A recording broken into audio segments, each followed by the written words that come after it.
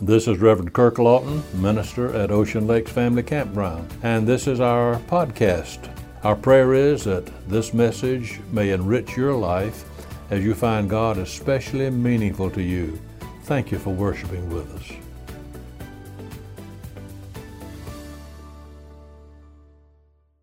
One time there was a man who, because he was a Christian, had to endure the following things. He had 39 stripes beat on his back on 5 different occasions.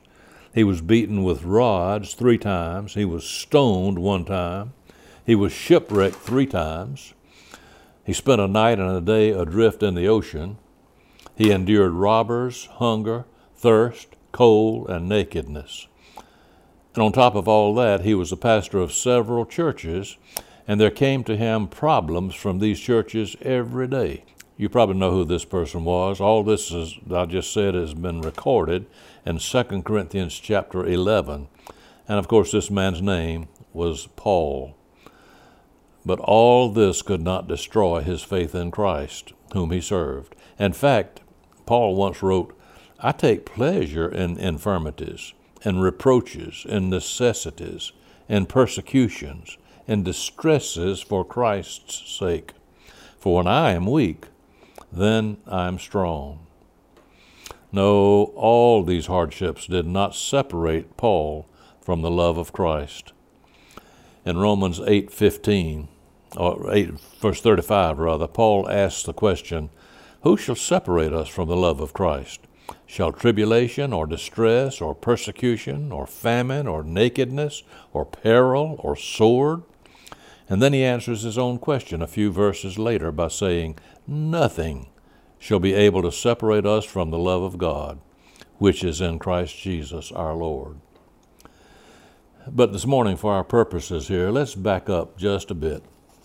While nothing could separate Paul from loving God through Jesus Christ, yet there have been things in these days which have separated some from expressing love to God. One thing that's a hindrance is what we call pride.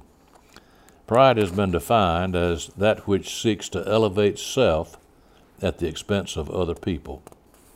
Haven't you seen people who fit this description? How easily pride can infiltrate God's people even. You know how difficult it is to be around these folks who always seem to wear their feelings on their shoulders. Heard some time ago about a large crowd of people who once gathered at the Franklin Park Zoo in Boston, where they stood in admiration as they watched a beautiful peacock slowly spread its tail and display that beautiful array of color in its feathers. The great peacock stood erect and dignified. And just about that time, an ugly, utterly ungraceful old duck waddled slowly from the water and passed between the proud peacock and the admiring crowd of people. Enraged, the peacock drove the duck back into the water, but in the process, something happened. The once graceful peacock had now become ugly with anger. Its feathers no longer spread in beauty. Instead, it chased the duck into the water, its natural habitat, where the duck now swam and dived gracefully. Then those who had admired the peacock now loved the duck. Pride in ourselves can rob us of the joy that we should possess as Christians. There's another thing that can take away the joy that God wants us to have, and that's what I think of as a haughty spirit. In an issue of a national magazine some time ago, there appeared an article which very aptly describes this haughty spirit, and it gives some suggestions for cures for this. That article was entitled, "Do You Suffer from the Druthers?" Wilkinson Barton, the author, says that when he was a young boy, their family used to drive by a certain house in New Hampshire where there used to live 2 brothers. This house was dilapidated now, weather-scarred, all because of a disagreement these 2 brothers had had some 20 years before.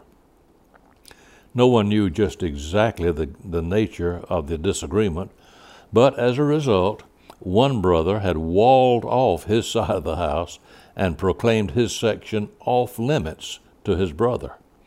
They had lived that way ever since, not speaking at all to each other for 20 years. One day the older brother was asked whether this living arrangement was difficult. You see, his half of the house had the kitchen, but no bath. His brother's half had a bath, but no cooking facilities, except an open fireplace. The older brother replied, Is it difficult? Let me tell you, it's about as inconvenient as trying to get around on one leg. Then the person asked him, well, wouldn't it be better for you two to make amends and to live comfortably? Nope, came the reply. Druther be mad. And the author of this article went on to tell how this story came home to him. He went one day to a clothing store where he usually shopped. He wanted to buy a dress shirt, size 15, 34-inch sleeves. He found that the regular clerk had been replaced by an inexperienced young man. Size 15 with 34-inch sleeves, he said to the clerk, with a button-down collar.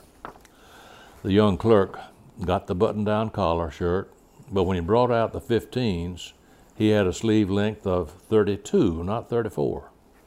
No, said the man, I've got to have 34-inch sleeves. Then the clerk went back and brought out another shirt that had the size 34-inch sleeve, but the collar was not 15, it was 14 and a half. This inexperience and inefficiency of the young clerk so infuriated that customer, he said, with a bit of anger and sarcasm in his voice, oh, never mind. You probably haven't got the shirt I want anyhow. I'll just go to another store. He reasoned that he could go to a large department store and get better selection than he could in this smaller family-owned business. It was not until about a week later that he found the reason for such slipshod service that he received that day. He later learned that the owner of the store had become very seriously ill, and his relatives had offered to work there without pay, filling in for the sick man. Well, this is the way it is with the druthers. We usually end up being sorry for the way we've acted or for what we've said in haste. Druther be mad. How sad. It was Shakespeare who once said, how poor are they who have not patience.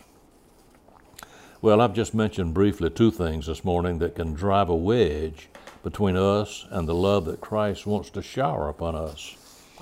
His initiative of offering his love to us never fails. God never stops loving us. Our Lord does not waver in his offer of love, not one bit. But if we choose to refuse it and prefer to shut off that channel of love, then by our own stubborn willfulness, we have the ability to keep his love from getting through to us. I've mentioned two things, pride and a haughty spirit. These two things have the potential to keep Christ's love away. I think that's exactly what the writer of Proverbs had in mind when he said in Proverbs 16, verse 18, pride goeth before destruction, and a haughty spirit before a fall. Many of you who are listening to me today may recall seeing a classic motion picture of a number of years ago, Quo Vadis, which, although not biblically accurate, is set in a time like days when Jesus was on earth in human form. After the completion of the filming, the main actress, who was Deborah Kerr, was interviewed by a newspaper reporter. He asked her about some of her feelings and experiences in making the movie. At one point in the film, she was tied to a stake in the Roman Colosseum, and hungry lions were turned loose to rush at her. The reporter asked her, "Weren't you afraid when you saw those lions coming toward you?" She replied, "No, I was not afraid at all. You see, I'm one of those actresses who reads all the script of a movie before I accept the part. I had read all the way to the end, and I knew that the hero, Robert Taylor, would come and rescue me. The lions would not get to me. Oh, what a beautiful truth that we have as Christians. We have a chance to read to the end of the script where Jesus says, I have overcome the world.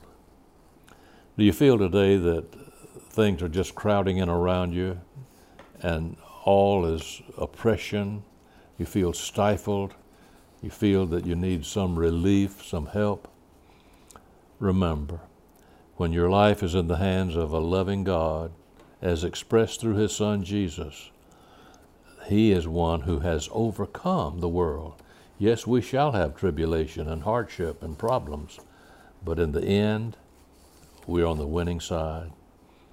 And so, as Paul said, if God be for us, who can be against us? Nothing shall separate us from the love of Christ.